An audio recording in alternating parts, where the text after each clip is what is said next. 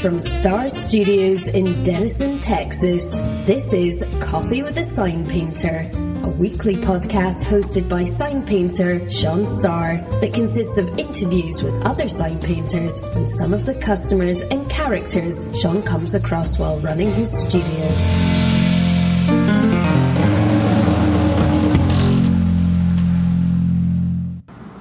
Hello, welcome back to Coffee with a Sign Painter.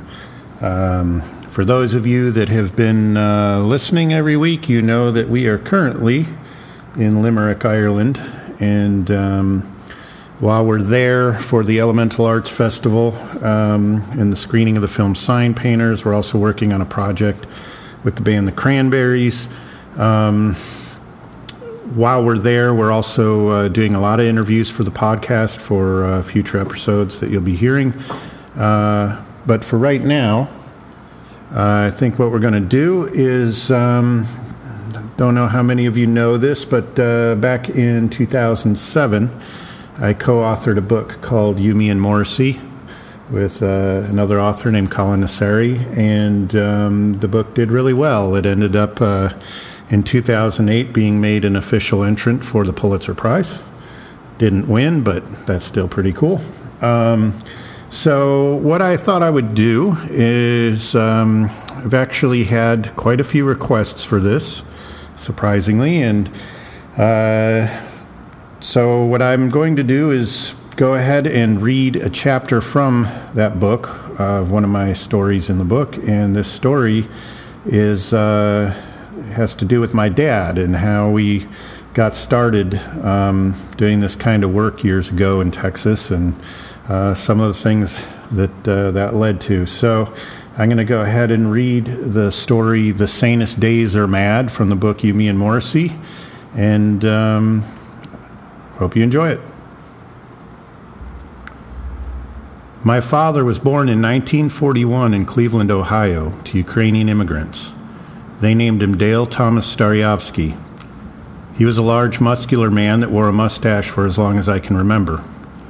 My brother and I referred to him in secret as Stalin. He was a dictator, but he was also a poet, and he resembled Joseph Stalin. My father's favorite pastime was movies.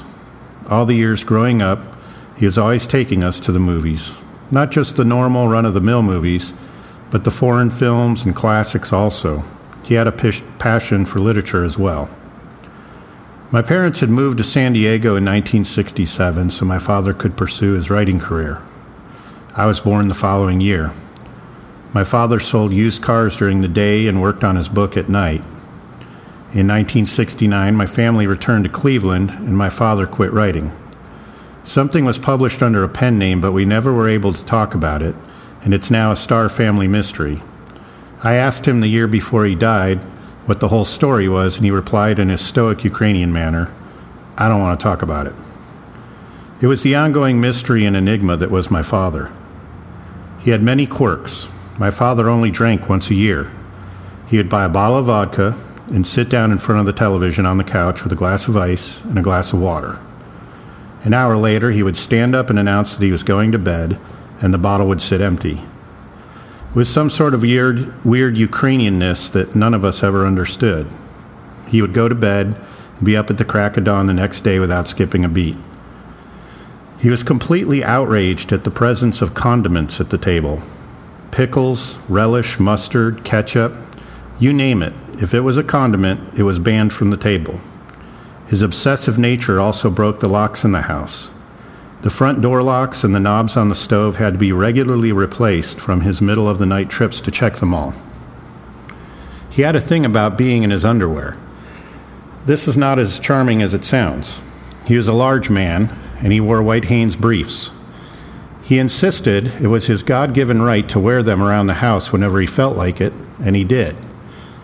Between my two brothers and my sister, and the revolving door of friends that came through the house, this posed a variety of problems. I remember approaching the house with a friend and asking them to wait outside while I went in to negotiate with my father to put his pants on. I always lost with the speech of how it was his house, his right, and I would have to return defeated to my friend and try to explain why my dad was in his underwear. He was larger than life itself. My brother Sterling had his own underwear quirks.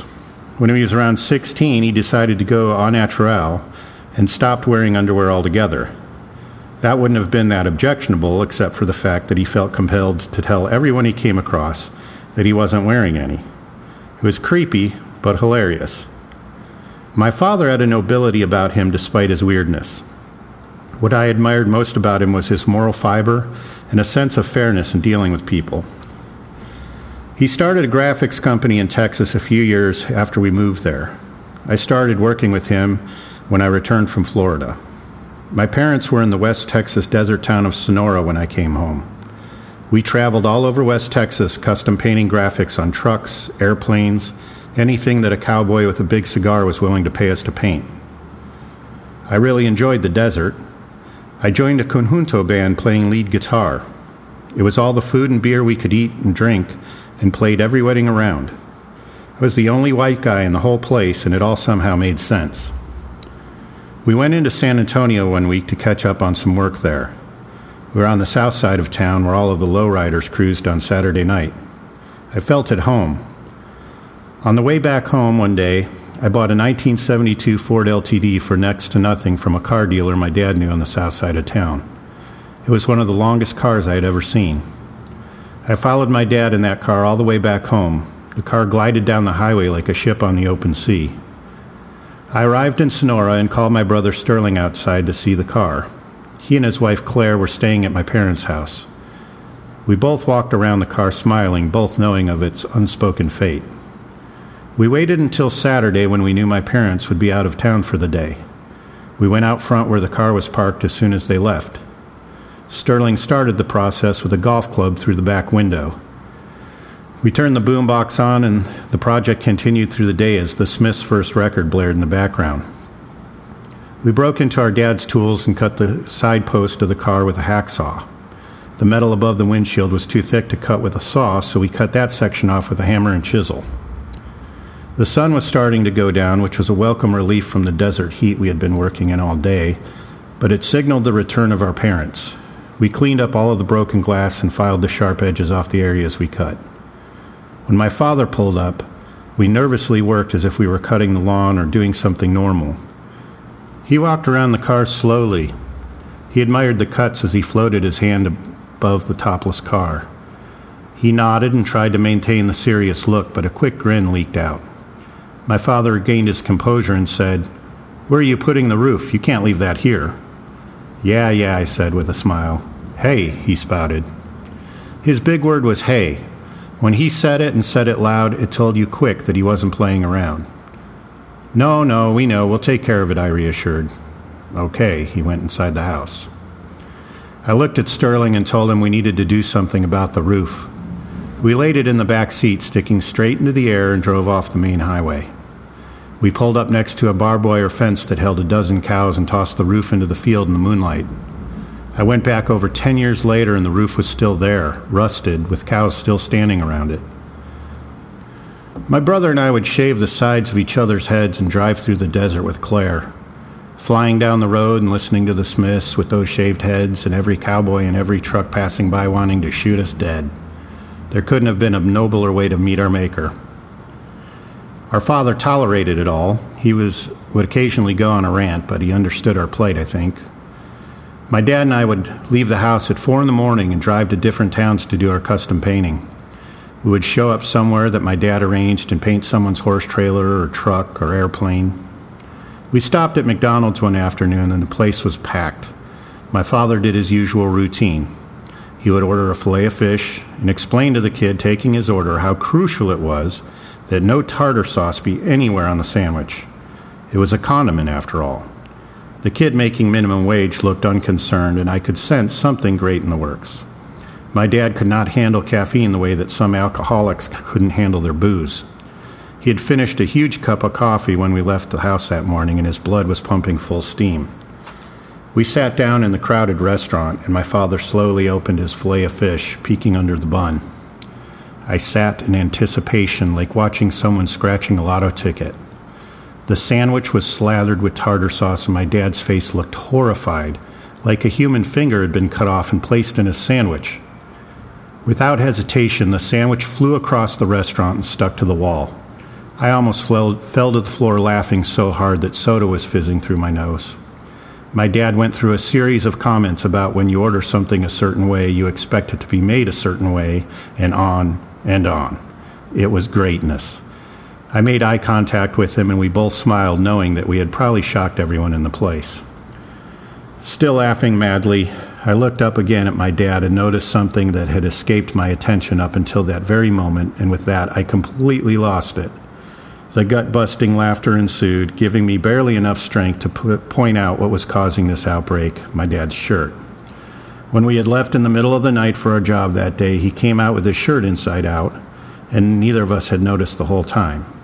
When he looked down and noticed what I was laughing at, he stood up in front of the already horrified diners and pulled his shirt off and turned it inside out.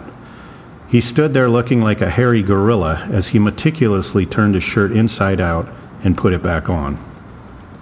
He sat down and finished his french fries like the last 20 minutes had never happened. I thought I would pee my pants. We walked back to his 1972 Chevy station wagon, complete with wood grain running down the sides. The rear bumper was covered with every color of dripped paint you could imagine. It was the coolest vehicle we could have worked out of. We all eventually moved away from the desert one by one. I always missed the desert. I think I was the only one who did. Over the years after I married Lisa, I could keep coming back to working with my dad. He would open up different shops, and sometimes we would work on site again from his car. I learned everything possible about color mixing during that time. I also wanted to know which colors blended best with others, and my dad would always show me as he worked. He created a work ethic in myself and my brothers that was uncompromising. We worked long hours and rarely took breaks. It set the precedent for many all-nighters I would spend in the studio over the years painting until the sun came up. Lisa and I moved back to Texas from Seattle, and I was working alongside him again. Things finally felt like they were settling down for us. I scraped enough money together to put down a small deposit on a house. I was the first star male offspring to buy his own house, and I was proud of it. I was putting down roots, and it appeased Lisa's concerns that we settled down now that her son had been born. I set up my studio in the garage. Months would be spent painting the inside of the house a dozen different bright colors, every wall covered in color. Lisa and I sat on the floor a few nights after we moved in and listened to Strange Ways, Here We Come, laughing about the way we got married. We had no furniture, but that would change in time. Ian was sleeping in his own room. I felt the universe slowing down for me finally. I started growing bonsai trees. I painted every spare chance I could get. Life was good. One evening, Lisa and I sat there with my parents in a restaurant waiting for our waitress to bring us our food. My father looked strange. His attention was divided. I looked at my mom. She looked back just as concerned. "Dad, what's up? You seem weird," I said. I'm fine, he insisted. "No, something's up," I said with concern. I pulled my mom aside and told her he needed to see a doctor. He had been complaining for months that his shoulder was hurting, and now this. "Sean, you know your father. He hasn't been to a doctor in 30 years. "He needs to get checked out, Mom." "Well, tell him then." I came back to the table and told my dad he needed to get a checkup. The argument lasted for almost an hour, but I finally talked him into it. We arrived at Methodist Hospital's emergency room and went inside. My father filled out all the required forms, and they took him into the back for tests. The doctor came out hours later and said we could come see him. He led us to his room, and there my father lay in a gown with tubes in his arm. The doctor started to go over the tests and provided a vague explanation of his condition at best. My mother was not amused. "Just tell us what we're dealing with, for crying out loud," she said with frustration in her voice. He went on to explain that my dad had some form of cancer and that it would take a lot more tests to determine what he needed. The room sat silent. My father then sat up out of bed and started tearing the tubes out of his arms. Everything turned to chaos as he made his way towards the door. The doctor was yelling for a nurse, and my mom was yelling at my dad to get back in bed. My dad was yelling at everyone and made his way into the hall as my mother chased after him. The doctor pulled me aside and told me I needed to talk him into staying. I went into the hall where my mother was talking to him, and I told him to go back to bed. I startled myself. This was the first time I'd ever had the nerve to be forceful to him. He looked defeated. His instincts had to be telling him something terrible was in the works. He submitted and walked back into the room. Then they rolled him down the hall for more tests. My mother and I spoke with the doctor some more. He refused to elaborate and just told us that it wasn't good. As my mother and I walked out into the parking lot, I put my arms around her and I felt like I would lose my mind. I shook it off and we got in the car and I drove her home. The next day we showed up at the hospital and the oncologist came in with a stack of papers. My father broke the news. He had terminal cancer and would be dead in a couple of months. He seemed himself again. His sense of humor was back. The doctors explained they had given him an injection to shrink the tumors that were on the front of his brain. We were told that the medication that shrunk the tumors would poison him, so we had to make all of our arrangements today. We took our turns meeting with him alone. My oldest brother, Mitch, a recovering addict, was there. He had spent the last year staying with my parents between his relapses, always promising my dad that he was going to kick the drugs for good this time. My dad desperately wanted for it to be true. It took living on the streets a few years later for my brother to move forward at all.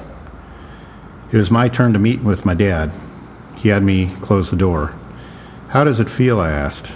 "How does what feel?" he replied. "You know, knowing," I inquired. "I cried all night, but I think I'm okay with it," he said as I stared at him. The image terrified me. I had never seen my dad cry. I had never seen him in a weak moment. Here he was with tubes everywhere, and this was it. No turning back. He was 53 and he was almost gone. I was only 26. I was just starting to feel settled, just getting my bearings.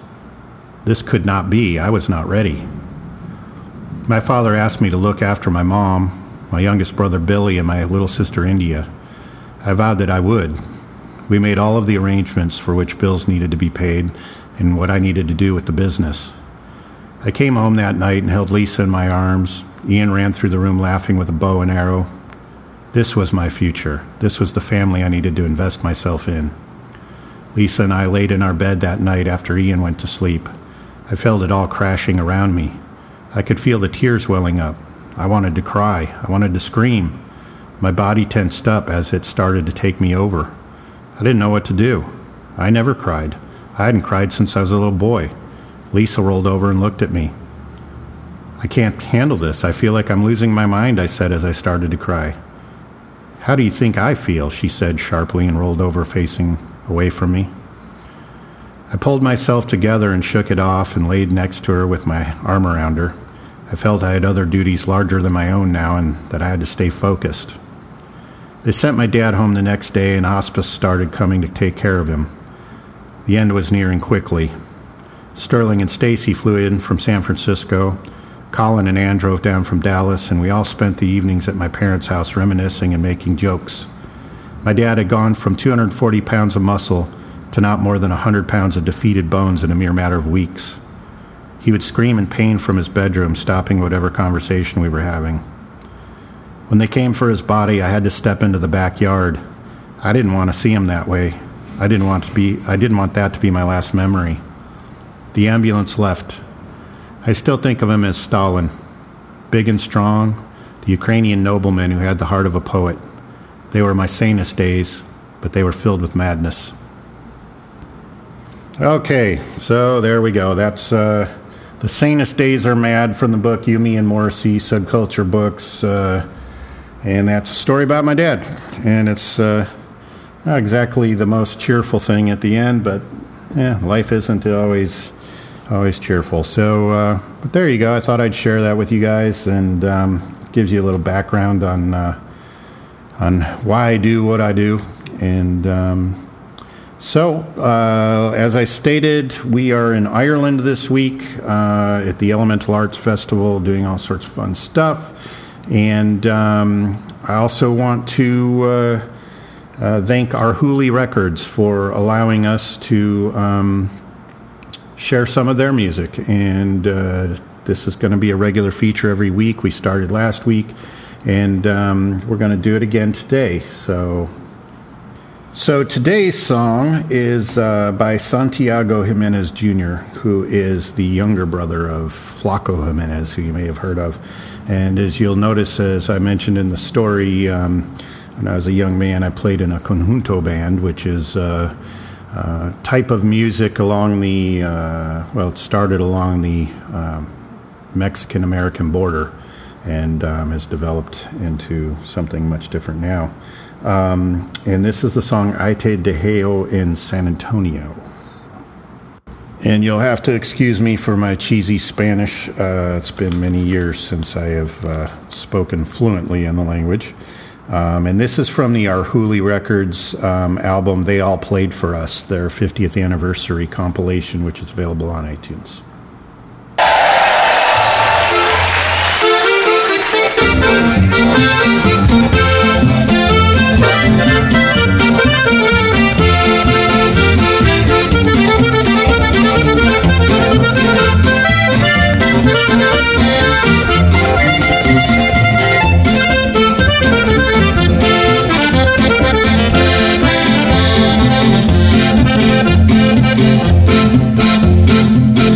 Yo no quiero que me besen ni besarte, ni mirarte, ni siquiera oír tu voz, porque supe que tenías otro amante y en Laredo ya tenías otros dos. Te gusta mucho el baile y bailas al compás, me vas hasta Laredo y quieres más y más.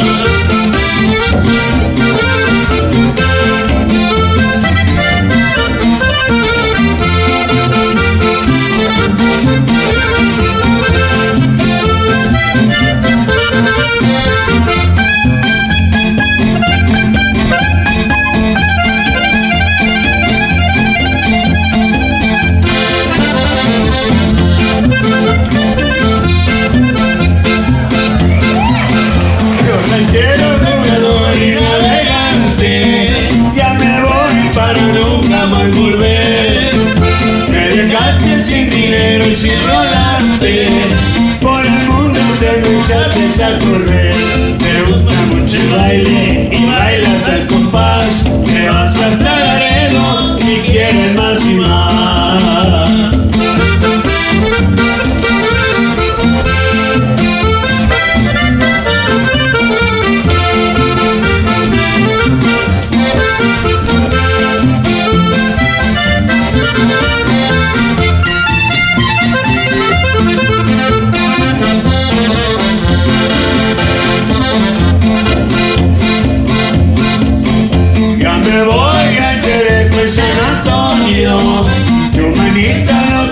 Puedo quitar.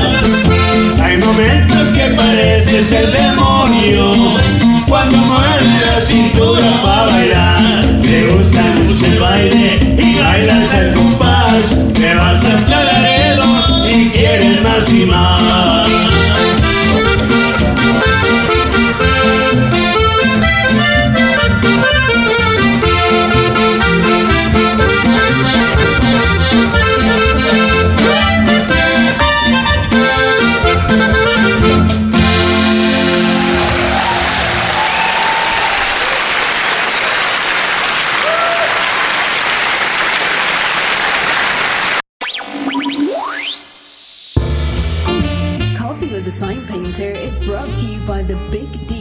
Shop in Dallas, Texas.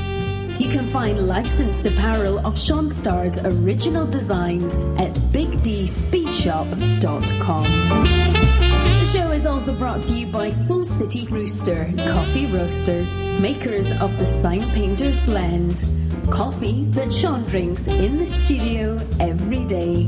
Now shipping worldwide. FullCityRooster.com.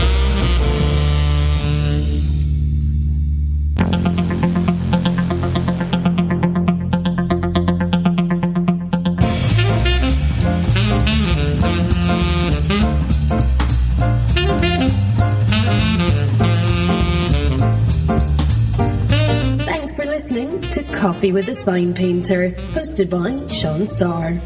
You can find all sorts of info about the show and sign painting, including previous episodes, at our website, seanstarr.com.